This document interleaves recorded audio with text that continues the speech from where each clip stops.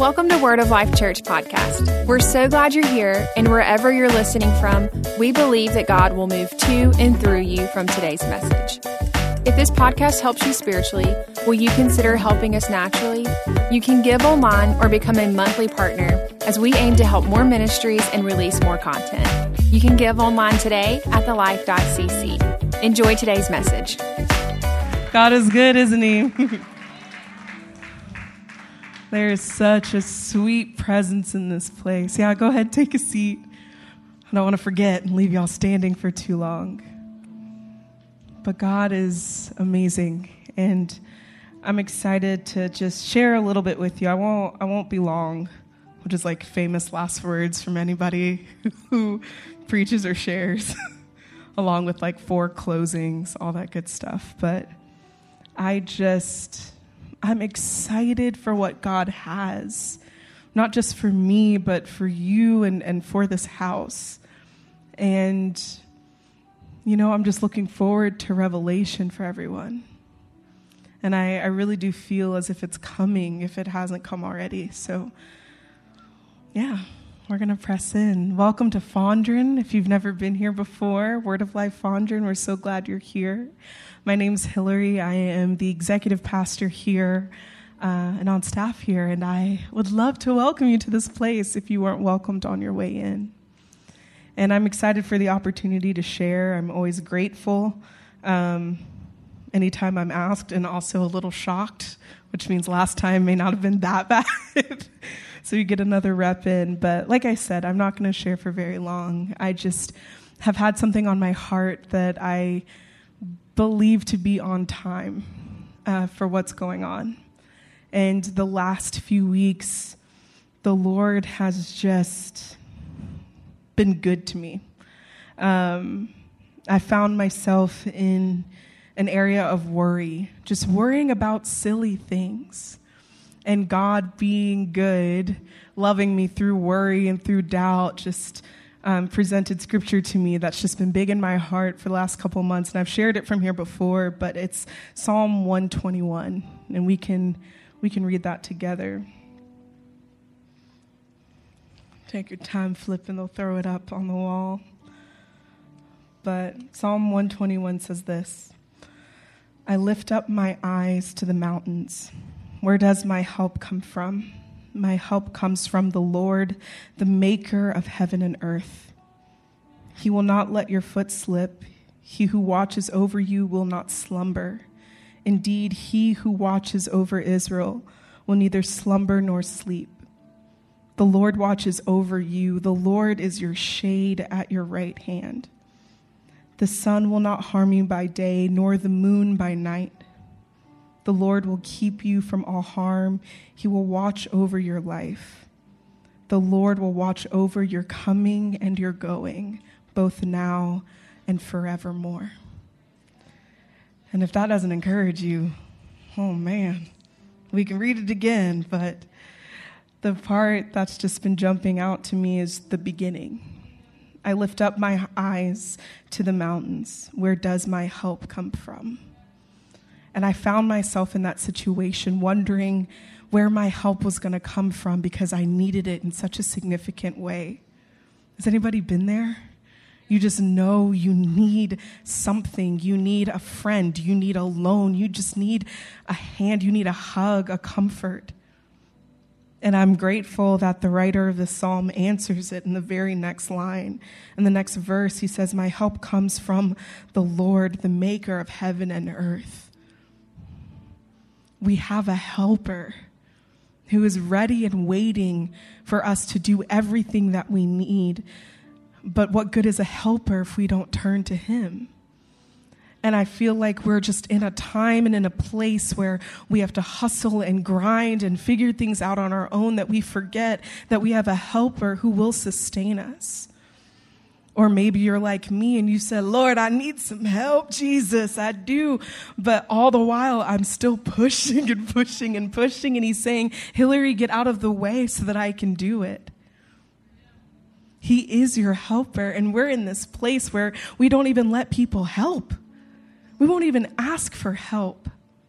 And I'm talking to myself as much as everyone here, but I just remember a time in my life, and I'm still kind of like dealing with it. I'm not as good at it as I would like to be, but I wouldn't even ask for prayer because I just felt like it was so burdensome to whoever I would ask. You ever felt that way? You're like, gosh, I need prayer, but they seem kind of busy. They have a line. People are talking to them. They've got their own life going on. But friend, I've never once asked someone for prayer and they've told me no. And I'm getting ahead of myself, but we can't be afraid to ask for help.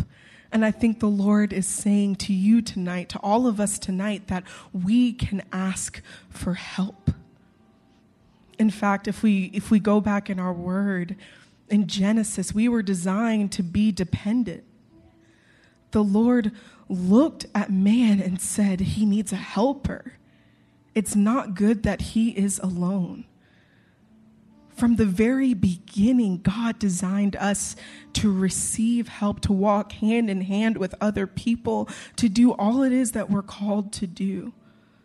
So why is it now that we're too big, too bad to ask for that help, to search for that help? We're disservicing God when we don't let him help us. And truthfully, I think it grieves the Lord in some respect to watch us just fall and fail and try with everything that we have. And he's just like, if you would just take a moment to breathe, to say pressure is off of you, and let me step in and do it, we would be further along. We were designed to be dependent. We need help. We need help from above, from God. We need help from one another. And it's time for us to come forward and be bold about that. There is no shame in needing something more.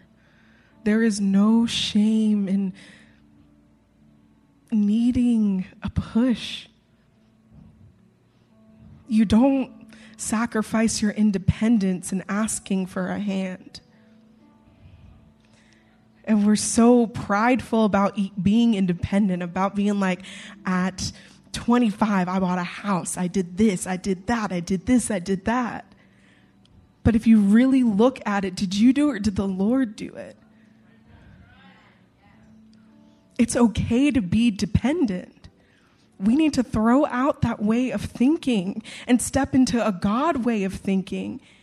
If the only way I got my home is by the Lord, glory to God, that's a blessed home. And it's going to be far more blessed than anything that I could do by my own hand.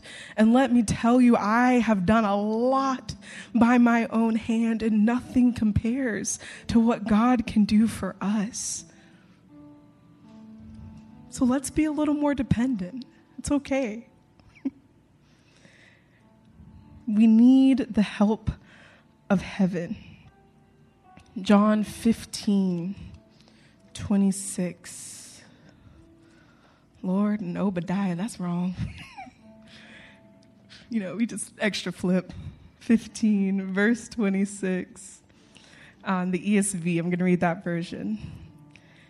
Jesus is saying, I will send you the helper from the Father. The helper is the Spirit of truth who comes from the Father. And when he comes, he will tell about me. I love this so much because Jesus saw the state of humanity. He was walking around with us and he knew that we needed more. That the lessons he taught, the time that he spent here wasn't enough. But God is gracious and says, I have you covered. You will always have help. Even when it looks like your help is gone from this earth, I am sending another. And what's so cool about the Holy Spirit, what's good about the helper, the advocate, is that he comes when we call. He hears our cries and he answers. But again, sometimes we are so much in our own way that we miss it. but he's faithful to say it again and again and again.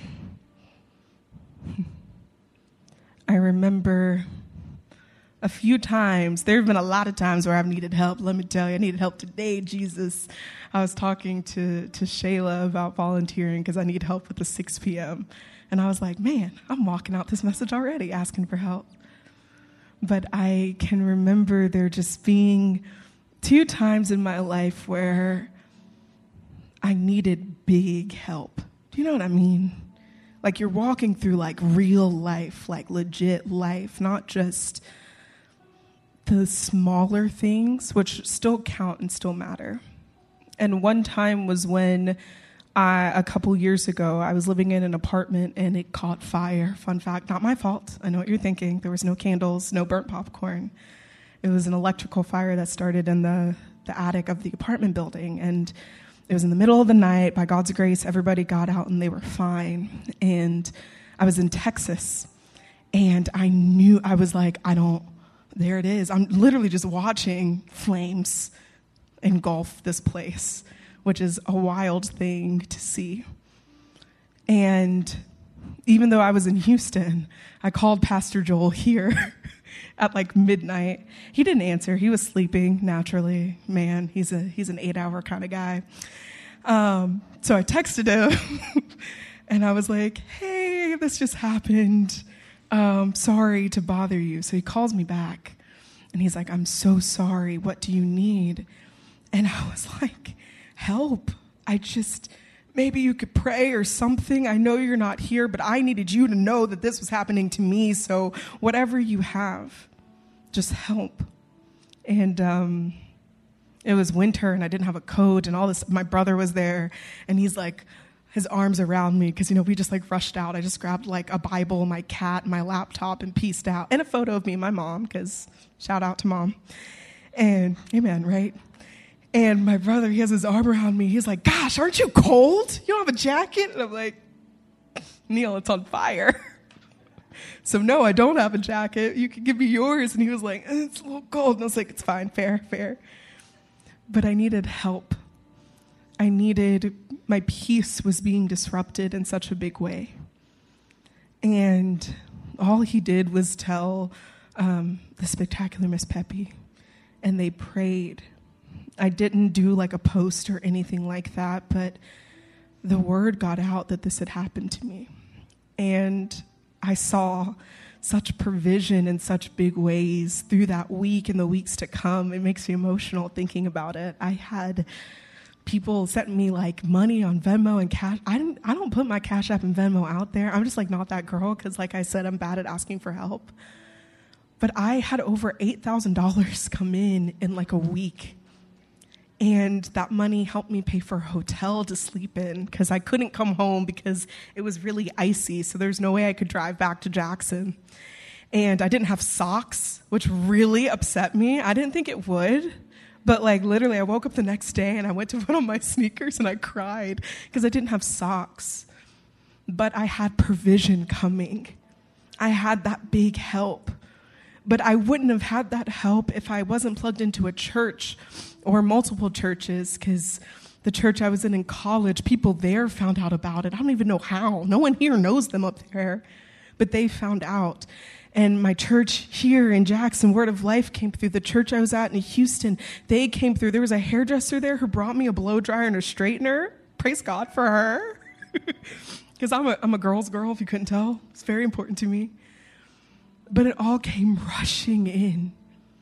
Big help. And I wouldn't have had that if I didn't have a church community, if I didn't have people who knew God, who knew this helper, who would listen when he prompted them to step out of their comfort zone and do something. And it changed my life. I knew how important it was to be part of a community like this.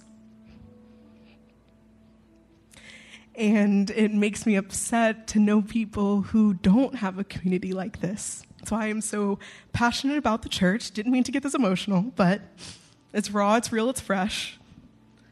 It's fine. But that's why this matters. You have to be able to ask for help, and God will send it from heaven and through the earth. In this, I'm reminded of the story in Luke, chapter 5. Feel free to flip there.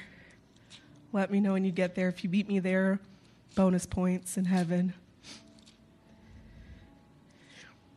Got there. I think I beat y'all. But chapter 5, verse 17.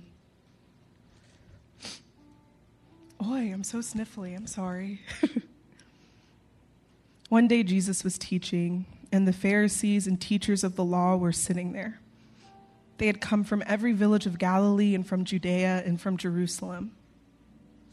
And the power of the Lord was with Jesus to heal the sick.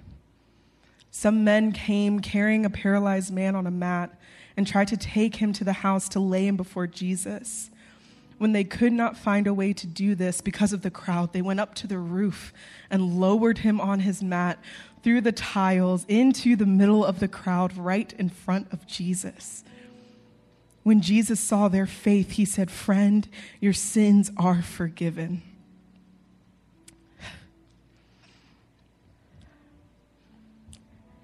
When Jesus saw their faith, not the man's faith, but his friend's faith, his sins were forgiven, and then healing came.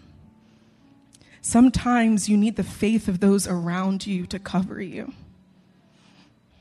And again, that's why it's important to get plugged in, because when you don't have faith for yourself, because I've been there, maybe you've lost hope, or your hope is just hurt to believe for the things that God once told you. You need friends who will hold you accountable, who have faith to cover you, who will carry you in for refuge when you can't do it on your own. It's part of God's plan for you. But I don't think his friends would have just carried him if they didn't know his condition. They knew he needed help. And we don't know if he said that he wanted help. He was on a mat, so I guess if they were carrying him, he had no choice. But I'd like to think that they agreed to it. In my mind, I see them hearing the word. They're all gathered around like they normally are. My dude's on the mat, the other guy's sitting around. And they're like, "Man, I've heard of this guy Jesus, and he has the power to heal. He's healing blindness, and lame people are walking, and he's making tons of the religious people mad, but he's doing it anyway. And I think it could work." And their friends are like, "Yeah, I think it could work. Should we go?" "Yeah, come on, let's go." And can you imagine how this man felt as he's carried up to this door and he sees a huge crowd in a long line? I imagine his hope to be hurt. He's probably thinking, "We didn't leave early enough. We were late again." That's what I would think, because I'm always running late. But his friend's faith said, "No, today's the day you will be healed. And we're not taking a long line or a crowd as a reason for you to turn away from what God has for you." Their faith carried him up. How they got him up there, I don't know. Probably someone had him on their back, trying to scale a building. Then they had to dig through tiles, rip them up, and lower him down. It says lower, it didn't say drop. That's skill, that's planning, that's effort. God can do the same for you. So if you need to be lowered into the presence of your Savior, you can do that tonight. You can do that right here. The person to the right or left of you, the person in front of you. We want to help lower you in so you can get what you need. You can get the healing, you can get the provision, you can get the help that you need. And we're going to go into worship in just a little bit, so the team, I don't know where they are, but they can come back. If that's you, some of our prayer team will be down here in front. We want to help the best way we know how. And that's by praying for you and covering you for whatever it is that you need. We have the faith for the things that you may not have faith for yet. But we can pray for your faith to be restored. We can pray for your healing to come, for your opportunity to arise, for the provision to come in the biggest, most miraculous way. So while we're worshiping, feel free to come down. If you need to sit at the altar and just pray and seek God, you can do that too. He's ready for you, ready to provide every bit of help that you need. So let me pray for you. Father, I just thank you. We thank you for the helper. We thank you for sending him in our time of need, God. Thank you that you do not leave nor forsake us. Thank you for always making a way for us and bringing help when we need it most, God.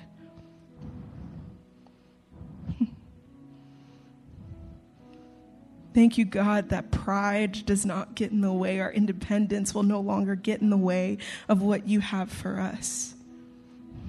We're willing to come and sit before you humbly and ask you for what we need. I thank you, God, that you send exactly what we need when we need it. We trust you. We worship you. It's in your name we pray. Amen.